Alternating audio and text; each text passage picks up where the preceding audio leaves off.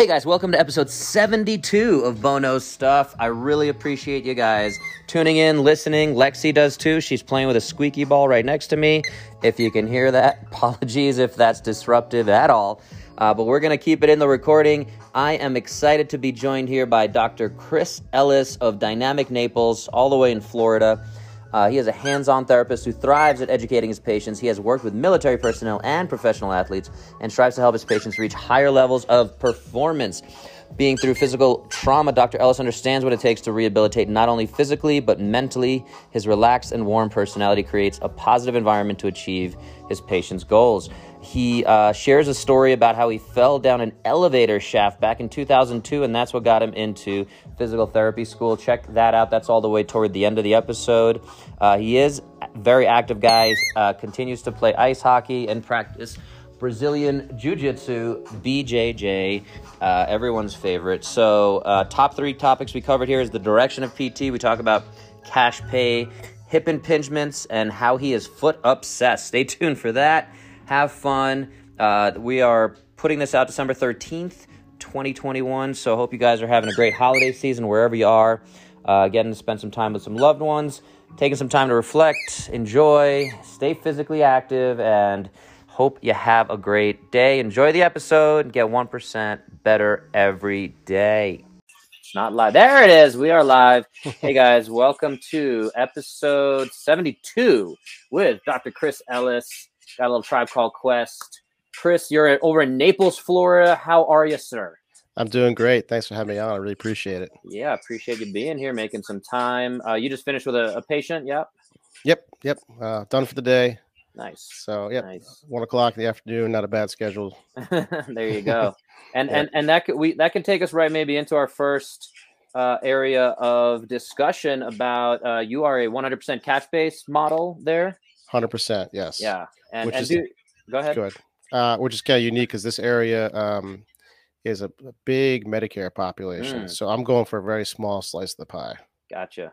Yeah. And that's part of the whole rigmarole out here in the world is there's the Seth Godin concept. You only need that small, tribe, those passionate fans to support you. And yeah, I totally believe in that for sure. And again, if it's going to, bring you up and give you passion and energy, that's really what it's all about. So tell us a little about your clinic. It's Dynamic Physiotherapy. I'm actually very curious because I played with the terminology, why you have it as two separate words. Is that just SEO type stuff? No, it was like initially I was kind of going for the DPT thing, like because that's how. Yeah, that was the initial thought. I don't really care about that anymore. I don't know why I did that. Because whenever I type it out, it always autocorrects to one word, and I don't know. And I think it was also like I like to call us physios instead of physical therapists. So I don't know. I kind of like that separation. So I don't know. No, I definitely like the physio. I call myself, my company is Fit Care Physiotherapy for sure. So I think that's definitely, I get that side of it. I was just wondering about the two separate words, but yeah, I guess I get where that went wrong. But so 100% cash based for anyone listening. I've covered this on a bunch of episodes. I have my other podcast. We were talking about, I was researching you before we jumped on, and you had 3 different podcasts going, right? Is that tell us a little bit of what happened there, why, and where are you today? So a little bit of shiny object syndrome, like anybody who's ever started a business, you kind of want to do everything and say yes to everything, and as you get a little more experience, you start learning how to say no. Well, so the very first one I was approached to do it with, that's the one called Poppin' Bottles. So I have a friend, she's a nurse practitioner. When I opened my cash thing, it was a side hustle job, and I was still working at another clinic basically full time. There was a nurse practitioner there, so it was really her idea to start a podcast. Her premise was I was going to do a piece on physical therapy, she'd do a piece on something nurse practitioner oriented, and then at the end we'd pop in a bottle of wine and chit chat, and it was supposed to be kind of fun. So that was the premise there. And I'll still do that. That is just kind of fun. And then and that one actually has a lot of traction. And then Poppin' Bottles is a great name for sure. Yeah, I actually think there's a couple of podcasts called that. And then when I went full time into my own thing, I kind of connected with this personal trainer named John Williams, and then he approached me to do the Move with Modus podcast, and we've always had a great rapport. So that one just it feels easy. Just hop on a call with him. We don't even plan anything. We just talk and see what comes out. Nice. And then he actually moved up back to Cape Cod, Massachusetts. So then I started my own, mostly for networking purposes, just to reach out to people and interview local practitioners in Southwest Florida, and that's really become my bread and butter. Awesome. Yeah. Yeah. And that's the Dynamic Naples podcast. Yeah, that's the one. Yeah. Want to make sure we shout that out. We'll try to put that in the show notes, although I'm Awesome. pretty bad Thanks. at that. But yeah, we were starting to talk about the direction of physical therapy, cash-based. You said you mentioned you were doing the cash-based thing as a side hustle. Yeah. A lot of folks listening might not know unless they're in the physical therapy. Even a lot of practitioners, I think, working in traditional insurance-based settings might not even fully grasp what that means. So yeah, if you can share a little bit of that journey, what pushed you in that direction, and give us a little bit of background around that. So, physical therapy in the traditional sense is not the most lucrative career unless you're doing like travel or skilled nursing, which it's terrible, or home health. So most physical therapists will pick up a job on the side. A lot of outpatient physios will do a little, maybe home health, like see a couple patients on the way home type of thing. And that's kind of what we call a side hustle. I just decided to do a cash based side hustle. So I found a little space, and because I'd had patients reach out to me, hey, I want to see you, but I want it to be one-on-one. I want to take our time. And so it kind of opened up a space for me to say, all right, we can, I can justify renting a room somewhere and, seeing people basically one-on-one and treating people 100% the way I want to. That's really the key. I mean, there's a lot of reasons why I want to do the cash thing, but the key is I want to treat people the way I want to treat them. I don't want to be, told what to do by insurance companies that don't even see the patient. Yeah, and for again those listening, if you're not familiar, I worked with a few of these cash-based kind of masterminds, and some of that is like, we do not work for insurance companies, and the insurance company, again, if you're going in as a patient, you might not realize this, but again, the care you're getting is being directed by the kind of guidelines and barriers that are in place, because that's how insurance-based contracts get paid out. Is, hey, did they progress this amount? Did you, which codes did you do? You have to do 8 minutes of ultrasound, and then 8 minutes of therapeutic exercise, and document all that. And the cash-based model goes significantly around that, and says, and we see it in other countries, right, where insurance is less of a thing, and whatever you want to call the socialized model. In Britain, Canada has two good examples. Australia, I believe, also has something similar, where, again, if you're going in and say, hey, Chris, you seem to know what you're talking about, I'm going to give you whatever, $100 right here. Give me all you got for $100, whatever. Maybe, your rate might be double that, so maybe I get a half hour out of you. But so yeah, it's just that exchange of, I value my time, I value your time, I'm willing to pay for your time, and that's the model that I think should be finding its way into the mainstream slowly but surely. It's definitely emerging within our field, I would say, being in kind of the backside of it. I don't know if you agree with me on that, but I'd love to hear how you feel about the overall direction of this profession. And are you completely away from insurance now, 100%? 100%. Yeah, and I just want to touch on something real quick too, sort of the adjacent joint concept. So, one of the things that's frustrating as a physical therapist, because our training is like, okay, you got knee pain, let's look next door, let's look at your hip, let's look at your ankle, because that's probably where the problem's really coming from. And it gets hard in the insurance world to do that. Like, insurance basically wants you to treat symptoms and not fix the underlying problem. So people never really get better. Maybe they get asymptomatic, but that comes back. So it just goes against what we know. It's like our whole ethos is disturbed by the insurance model. Mm-hmm. So anyways, to your question, I think it's a super exciting time. People are like, there's more and more cash clinics opening every day. It's getting easier and easier to explain to people how the whole thing works. So it's definitely growing like immensely. I'm in a mastermind group. I see new people being added to it every day, new grads too. It's not just like experienced clinicians. Like, it just seems to be like a huge change that's like on the horizon. And I think it's sort of destined to be that way. But, with these insurance cutbacks, it's not going to change. Insurance is not going to decide one day, hey, I think we should pay you guys more. So what that means is basically, for companies to stay open, they have to have therapists see 2 or 3 people at the same time just to keep the doors open. And then quality of care plummets, obviously. Mm-hmm. So, I mean, it's just, I think it's destined to be this way. Do you want to shout out the mastermind group you're a part of?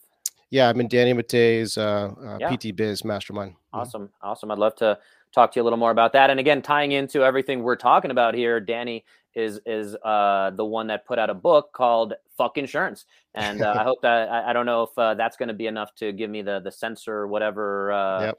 whatever that is, but I haven't had too many issues with that. But yeah, that, I mean, basically, yeah, F insurance.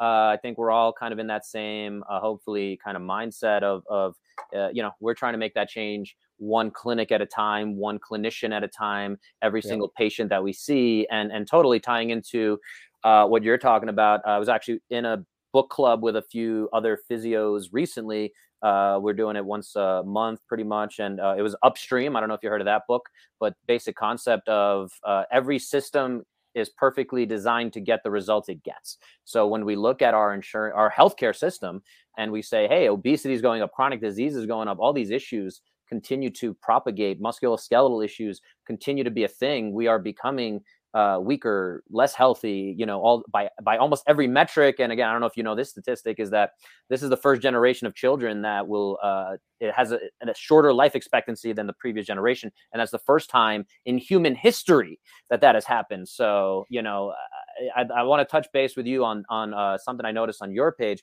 Outside of the musculoskeletal health stuff, which I think, again, I just did a few podcasts earlier talking about direct access, us being primary points of care. I don't know if you want to talk a little also to the Florida rules around that. If folks sprain their ankle or they hurt their back, direct access, I know, exists in all 50 states, but every state has slightly different rules and regulations around that. Is it unrestricted there, or just real quick on the direct access part of it, if you want to speak on that? Yeah, right now it's 30 days. Okay, so after that, yeah. But after that, you need a script. Right. So for those listening, again, just if you're not familiar with direct access at home here, it's again, every state has some version of it. Again, if you wake up and your back's hurting, traditional care, you're going to go to, again, if you're especially in that insurance model, you have to go to your primary care physician, general practitioner. They might send you for an x-ray. They might send you for an MRI. They're going to put you on medications. They might do an injection. Think about all the time, energy, cost to all that, and maybe it gets your symptoms better. Versus maybe.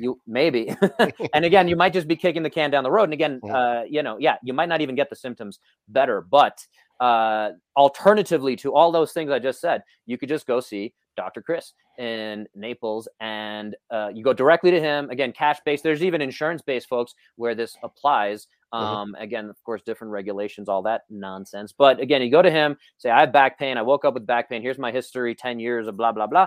And he's going to put you into a situation. Again, well, that's my new slogan. If you guys haven't heard it here on the podcast, is I can help get you better, feeling better, moving better in 30 minutes. We got to put a plan in place for the next 30 days. And that's going to take us into the next 30 years. It sounds like that's very aligned with stuff you're talking about there. But that's kind of the direct access concept of, I have back pain, I'm going to go see a physical therapist, today, instead of going through this entire whole system. And the 30 days he's referring to is if in 30 days you are not significantly better and you're pretty much not out of it, that's where you can say, okay, now we need to send you back. Again, we have the education. We're at a doctoral level as of a few years ago. 100% of graduating physical therapists in America have a doctorate.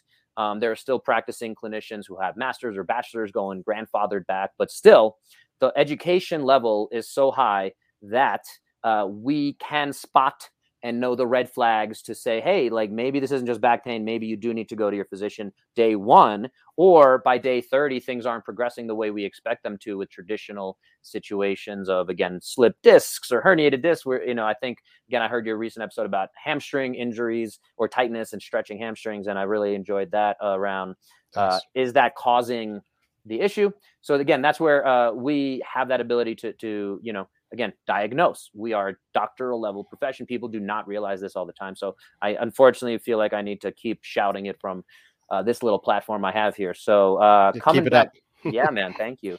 And again, appreciate you being here. We'll keep going with that. But coming back to it, the one thing I wanted to go off of there was I did want to talk about this whole long-term health concept. And I noticed you have this additional at-home kit testing. Can you speak to us a little bit about that?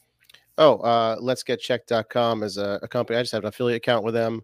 I love getting, I love sending people out for blood work, find out some, because I've this past year and over the pandemic, I got certified nutrition, and really dove deep into the nutrition world and just starting to tie together the pieces because it's we tend to be mechanical thinking like, okay, your knee pain is because of this, your ankle. But sometimes there's nutritional deficiencies. And I like to bring that up to people. I also like passionate about, get your diabetes checked, get your cholesterol checked. I just think that so many people are walking around pre-diabetic, don't even know it. And I think that's going into the pandemic. That's a big problem with a lot of people are dying of COVID are pre-diabetic. So I love the idea of being able to send people out for tests. Well, actually, the kit gets sent to their house. They finger prick themselves, send the kit back in, and they get a call from a nurse practitioner with the results. So, and that just, I try to build that into, okay, well, let's see your electrolytes. Are you deficient in electrolytes? Maybe that's why you're having constant muscle cramping. It just gives me more information. Awesome. And can I ask again, just curious, what was the certification that you received there? Just because I actually literally recorded an episode yesterday with my personal trainer buddy on the Demand Better podcast, my other podcast, around demanding better from a nutritionist. And we dove pretty deep into the differences between the term nutritionist, different certifications, registered dietitian. So yeah, I was curious, where did you get that certification? I just did ISSA's course, the sports nutrition one, Nice. which, to be honest, I don't think is a fantastic course. I don't feel like just that course alone gave me enough to give awesome nutritional advice. But I just got into, I read tons of books, tons of lectures. You really have to seek out a lot of information on your own. I dove deep into some of Chris Kresser's work as well. Yeah. And I'm actually thinking about doing his 1 year long adapt. About health coaching certification. Yep. Yes. So I'll feed off of, again, for those who want to check out the Demand Better from Your Nutritionist podcast. We talked a little bit about calories in, calories out, and as one of the ways to just chat with somebody who you're kind of interviewing as a possible person to work with. So I'm just curious, what is your take on calories in, calories out? Where does that fit into your grand scheme of things? It's not a trick question, but it is. I think it's broken. It's a broken model. I mean, you can lose weight through calories in, calories out. It's basically planned starvation. I think a better way is to access ketosis. So your body has two ways to burn fuel: carbs and fats. So burning carbs is glycolysis, burning fats is ketosis. So if you're constantly eating carbs, and this goes into the sort of the diabetes conversation, you're only burning carbs all the time. And to lose weight, you have to burn all the carbs in your bloodstream, then finally access your ketones or your fats. Well, one way around that is just, maybe go carb deficient a little bit, and your body will naturally burn fat for energy. And it's a much more sustainable energy.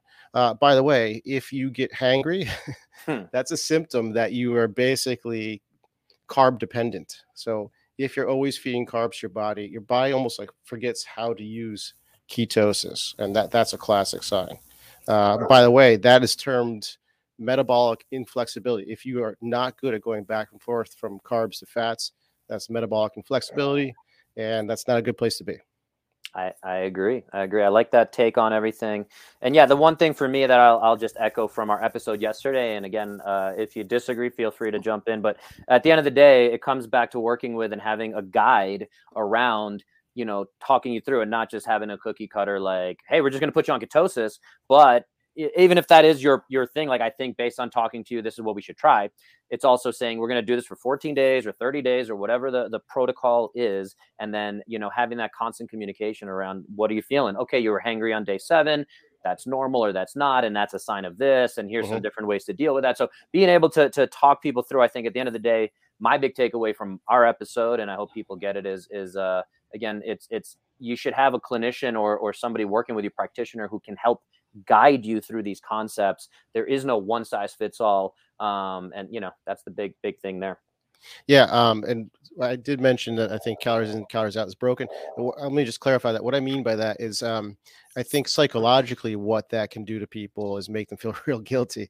Because to go calories in, calories out long term, which I mentioned is basically planned starvation, in the end, like, you're going to get hungry and you're going to lose. So very few people are able to sort of will themselves through that. So right. I think a lot of people sort of fail with that approach and kind of just feel guilty about it. And I don't think that's the way to do it. For sure, for sure. Yeah, and I mean, I'd love to. We could probably do a whole hour on this alone, but yeah, again, I think for anyone kind of, I want to fill in that. I feel like there's a little bit of a gap there around the fact that generally calories in, calories out as an approach says, hey, you know, your resting metabolic rate, basal metabolic rate, all these different things. You're going to burn, let's say, 2,000 calories a day, or you're doing an extra hour of cardio and you burn an additional 400 calories, whatever. And then because of that, at the end of the day, what I was trying to convey for folks yesterday on that podcast was for calories in, calories out is if the person's able to at least speak intelligently to the concept and say, it's not always, okay, let's burn 1,200 calories because you burn, you know, let's take in 1,200 calories because you burn 2,400 calories. So you're going to lose 1,200 calories a day. You know, by the law of thermodynamics, you're going to lose this amount of weight. But yes, not including and incorporating the psychological benefits, the expectations, the difficulty of eating 1,200 calories a day, which is, you know, some people do, and they have the motivation up front, but then it just catches up to you, and there's hormonal implications and all that. So that debate, again, can go on for hours and days and years and and has. But yeah, no, I appreciate you sharing your take on that and bringing it back to a little bit of physical therapy stuff. You mentioned you want to talk about hip impingement. I'd love to, you know, see why you chose that. I mean, I love it. A hip impingement. I got to work in New York City at one of the busiest and I would say highly respected physical therapy clinics, and we were very connected to 2 or 3 of the top hip surgeons in the country, in the world, back in New York at Hospital for Special Surgery in Lenox Hill. So hip impingement is definitely one early in my career that a diagnosis that I got very fond of treating. And I feel like there's a lot of really easy peasy things. And I saw, again, on your podcast, you talk about plantar fasciitis, again, there's hamstring things, a lot of these common myths that people, if they just go and Google and WebMD, you know, it's leading down these kind of crazy paths, but there's this holistic kind of very easy approach. So yeah, I'd love to hear about your take on hip impingement. Yeah, I think it ties into what you're saying about direct access is a great reason to come see us first and not go rush off to surgery, because that, you know, as a diagnosis, it's really picked up in the past like decade. I forget the numbers behind it, but people are going to surgery like crazy rates for hip impingement, and so a lot of times it's much better to do physio. I think success rates around 64% for surgery, which is not great. I want to jump in real quick, and I'll say a few other things. One here, real quick, is for anyone dealing with this hip impingement, it's probably going to present as a pinch, which is how I always kind of, you know, connect impinge, pinch. So that's one way to remember it. The other term is FAI, femoral acetabular impingement. Again, a little more fancy, and then you can go deeper down the rabbit hole of, is the ball overgrowth or is there socket overgrowth? And then, or sometimes there's both. And again, what they'll do in surgery is shave one of those down versus, again, this more whatever we want to call it, conservative model. And something else that's come up that I wanted to jump in real quick on is when you say we should try physio first. Unfortunately, and I think you're going to be in the same boat as me here, there's a big difference between cash-based PT or physio and insurance-based physio, because again, they're just handling the symptoms. And that if you go in and you just have you're debating surgery versus not, the conservative approach is one that is poorly defined. So when we say try physio, and again, that means all sorts of different things, because you and I probably, I would bet, have a huge overlap of how we treat versus, again, like you said, that Medicare physical therapist down the street. We won't even give him the physio title.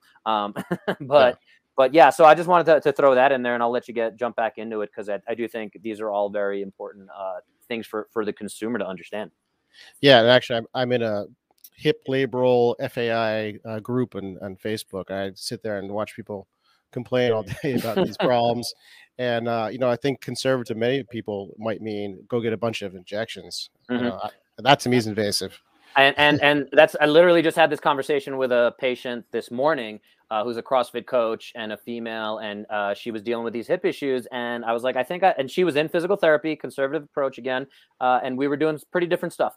So I gave her some different things, and she, by some of these exercises, and again, I'm gonna use the overly generalized terms of, you know, we woke some stuff up, some different muscles that she hadn't been really focusing on and doing it the right way with the right cues. And she began to have less symptoms, go crazy, less pinching, less clicking, all that kind of stuff. So I do think, and her question, which is a common question to your point about platelet-rich plasma, and especially this is something that, again, surgeons, doctors will throw at you, orthopedists. And again, not to say that it's always wrong, but in my experience, what the research shows, I just saw another article that I shared with this patient actually this morning, that a new study showing platelet-rich plasma, which we're not going to go too far down for the sake of time, but does not improve any kind of joint injection. This specific study that came out, I posted on my, I think, LinkedIn, was about knee osteoarthritis. But at the end of the day, I think platelet-rich plasma, as an example, might be useful for tendons, in my experience. But again, you go to 10 different physicians, and they might have 10 different protocols on how they're doing it. So it's hard to, just like with this concept of go to a physio, it's like saying, hey, I went to McDonald's and now all restaurants are just not, that's how I view all restaurants. So it's not the same versus 3-star Michelin restaurant type of situation. Anyway.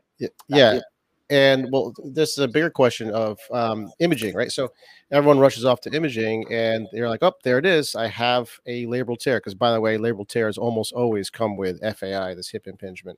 And then the question is, okay, was that producing your symptoms? Do you have groin pain or lateral hip pain because your labrum was torn? Maybe. I don't know. So the idea with a PRP was maybe to heal that labrum.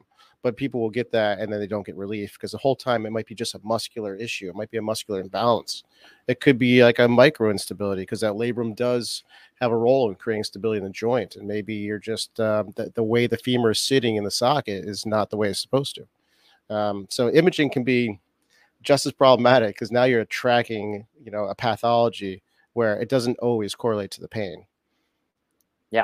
Yeah, and that's, again, really well established and researched, and tying into, again, two other big concepts I'll add to this conversation is one, the traditional study back when I was a student, 2005 to 2008. I think these studies still exist and are cited often, is you take 100 people on the street, asymptomatic, meaning they have no pain, nothing going on. They're just walking down the street, and you grab them, you do MRIs of them.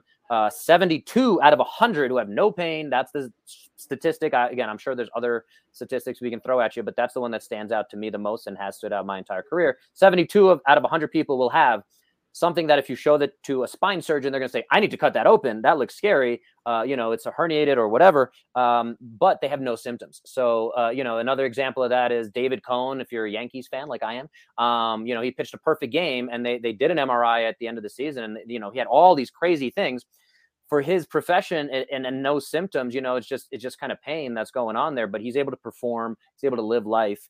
And again, within his context, he was able to get, the surgery when it was more needed, and to clean things up. But yeah, that's all contextual and things that are, I think, in terms of hip impingement, it's something that, again, I think needs to be very clear. The other term there real quick is degenerative disc disease. Yeah, I was just gonna bring that up. Yep. And that's, and I forget which organizations you might know as well. There was a few organizations that came out and said, we should not be using this term as clinicians. And it was like the American Academy of Manual Therapists or Physical Therapists, whatever it was. And they said, because again, it's like saying, hey, you have wrinkles. And that's what degenerative disc disease is. Like your discs change over time. There are degenerative changes, but to put that label on it makes somebody scared who doesn't understand that this is just a natural process of aging and doesn't necessarily correlate to symptoms, your quality of life, anything that's actually important to most patients. Yeah, the language around this stuff is super important because people think I have a disease, Right. and it's like, yeah, like you said, you're just getting a little older. There's nothing wrong with that. Hey, you have gray hair. Like, we need to operate. It's incredibly, it's incredible, the power of language and nocebo, placebo, all these different things. So moving on to our third topic, though, to smoothly transition, you put in foot obsessed, which I like that term. I noticed you're a little barefoot in most of your videos that I looked at on your YouTube channel. And so, yeah, tell us, again, you also mentioned, I'll connect it back to that, the knee issue. 99.9% of knee issues, folks, are from your feet, ankles, or your hip. The knee is a stupid joint. The knee does not know what it's doing. It's, and again, anytime you have pain, and again, I'm sure you want to echo this or debate me if you need to. You got a little dropping things going on over there. Yeah, there's a gym in the background. But the saying is, the knee in that situation is the victim, and the criminals are usually somewhere else, again, either up at the hip or down at the foot. So I'll just use that to set you up here to talk about the feet, because I do think they often get neglected. Yeah, so I think of the knee and the elbow as kind of the same thing, right? It's usually a Mm-hmm. shoulder, a wrist problem, or hip or ankle. I just think that the narrative around feet is kind of backwards, and everyone's trying to throw in orthotics and get the right shoe, and I just think we're we're doing it backwards. Yeah. We should be barefoot more often. I think shoe wear should be there just to protect you from like cigarette butts and glass. Yeah. Like I have a 3-year-old girl, and I always have her barefoot. You just when you put a shoe on your foot gets, and especially an orthotic, your foot gets to relax. And it's like having a cast on. Mhm. It gets weak and atrophies, and there's no surprise that all of us have flat feet and plantar fasciitis and all these issues. So yeah, I make a point to be barefoot most days. It just happens to be a little cold today, so I'm actually wearing shoes. But 95% of the time, I am barefoot in the clinic. I walk around barefoot. I'm wearing my Will toe spacers and everything. Will you join me in the anti-Hoka support group? I think every time I see Hokas, for those not familiar, those are the really big cushiony shoes that, again, they're just it's walking on. People say it's super comfortable, and I believe you.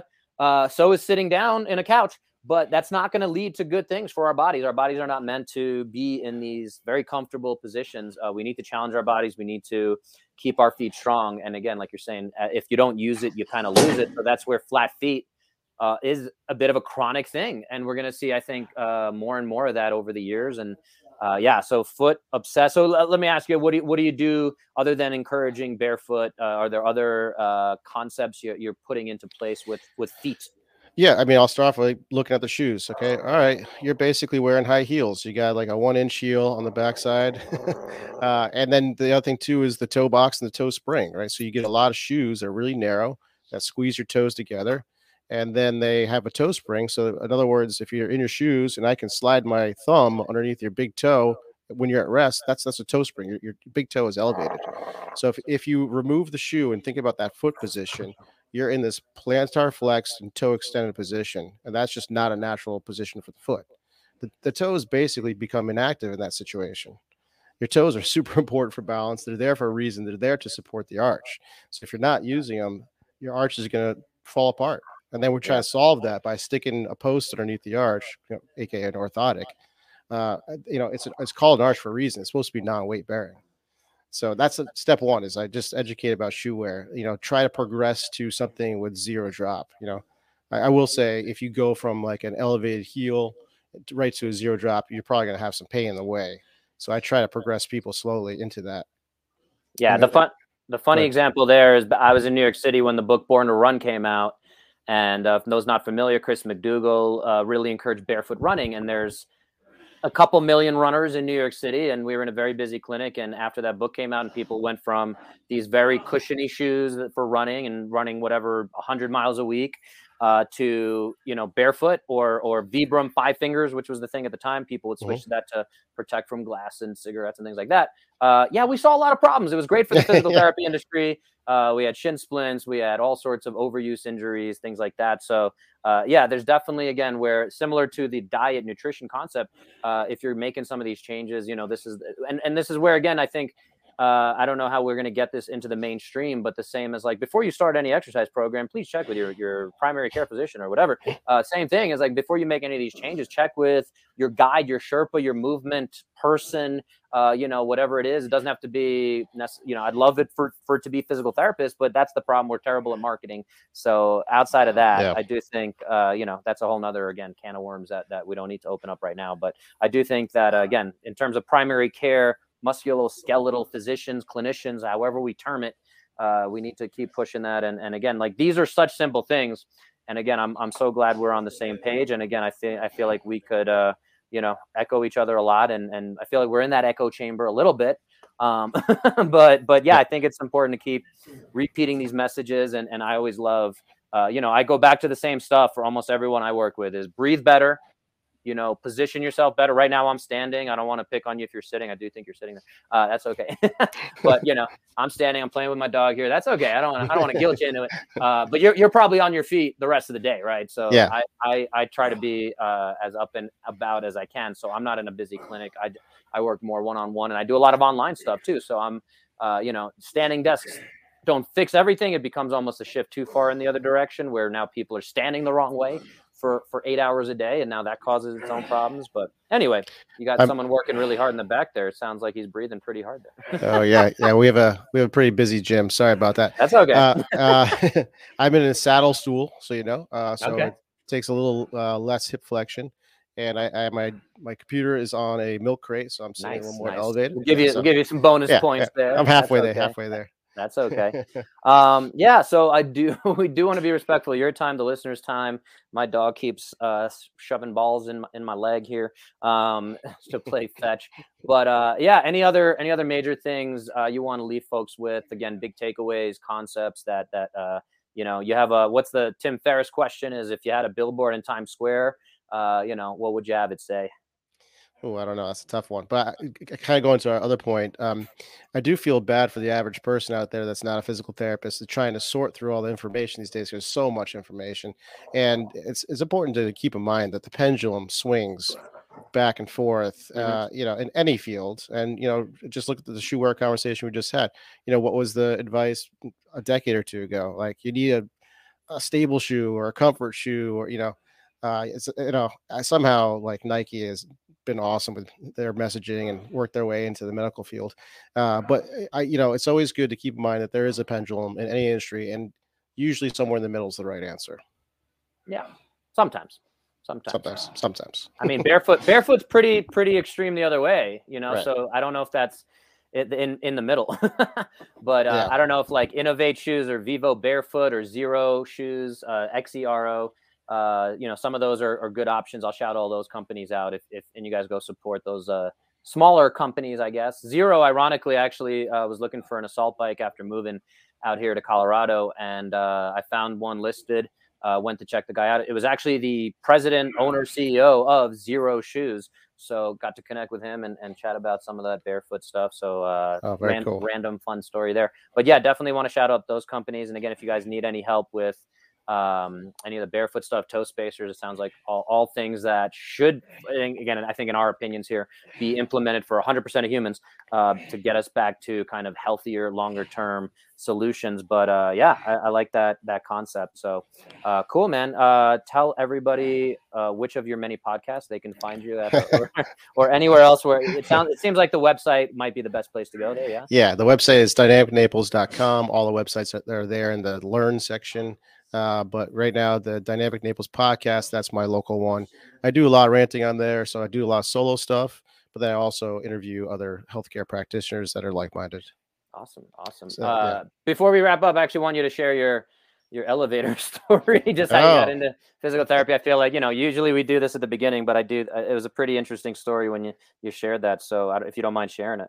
Okay, for the non-physios out there, most physical therapists get into it because they broke themselves somehow and found rehab. Not all of us, but I'd say most of us. And it's funny because I have this story that I was going into PT school, like doing my interviews, and I'm like, oh my God, I have this awesome story, and I'm totally gonna get into any school I want to because it's so inspirational. And then I'm talking to other candidates, they all have like similar stories. Mine's a little different, I guess. So in my 20s, I was living in San Francisco, actually, and I was working in a $13 million home where they were installing an elevator. And I was doing carpentry, like trim work. So I was measuring the trim, what was going to be the trim around the elevator shaft door. And somehow I managed to fall in there and I fell 4 floors. I fell through some wood on the way down, which slowed my fall and saved my life, basically. I landed on my butt in kind of a partial fetal position with my outstretched hand. So I fractured my pelvis, L1, and my wrist. Went to San Francisco General. The nurse told me they thought I was going to be dead on arrival when they saw the reports. Had terrible healthcare. I was actually sitting in a gurney in like a hallway for most of the evening. And then, 24 hours later, they gave me some Vicodin, a cane, and said, good luck. And that was the extent of my healthcare. Sat in my apartment in San Francisco, taking Vicodin, in a lot of pain, gaining weight, getting depressed, that downward cycle that very quickly happens. Finally moved back to Cape Cod, Massachusetts, where my parents were living at the time. Saw my family doc and got straightened out on the right path. Went to physical therapy. 8 months later, I had no cast, no surgery at any point. and was in the best shape of my life. And everything changed. Dropped like 40 pounds, depression lifted. And I was like, this is what I need to do. That's the short version. I appreciate you sharing it, man. And again, yeah, if you are out there and you're a patient and you know a physical therapist, I'd be curious for you to ask them. Because again, I would say, in my experience, I would estimate it to be over 75% of PTs kind of have some, obviously maybe not as intense of a story, but you know, I would say I found my way in this direction from an injury, and I was like, oh, okay. Like I was going to be a sportscaster or, you know, I definitely wanted to work in sports. So either sportscaster, and then I sprained my ankle. Our team doctor was a chiropractor. I was going to be a chiropractor. I was like, yeah, I don't like that whole philosophy. Then I was going to be an orthopedic surgeon. And I was like, I don't like that whole philosophy. And then I found physical therapy, kind of to your point, in between, if you will, the right fit there. And then, yeah. And again, I've told that story a few times, but I don't want to take up again any more of your time, and my wife needs the room. So, but yeah, I really appreciate you being on here, Chris. Enjoy the weather over there in Naples, and we'll talk to you guys next time. Hope you got 1% better. If you have questions, if you got something out of this, I hope you like, share, subscribe, leave a comment, reach out to either one of us. And yeah, we hope to hear from y'all soon. And enjoy the holidays. Today is Thanksgiving Day Eve. I'm going to Friendsgiving later. And nice. Any plans, Chris, for you?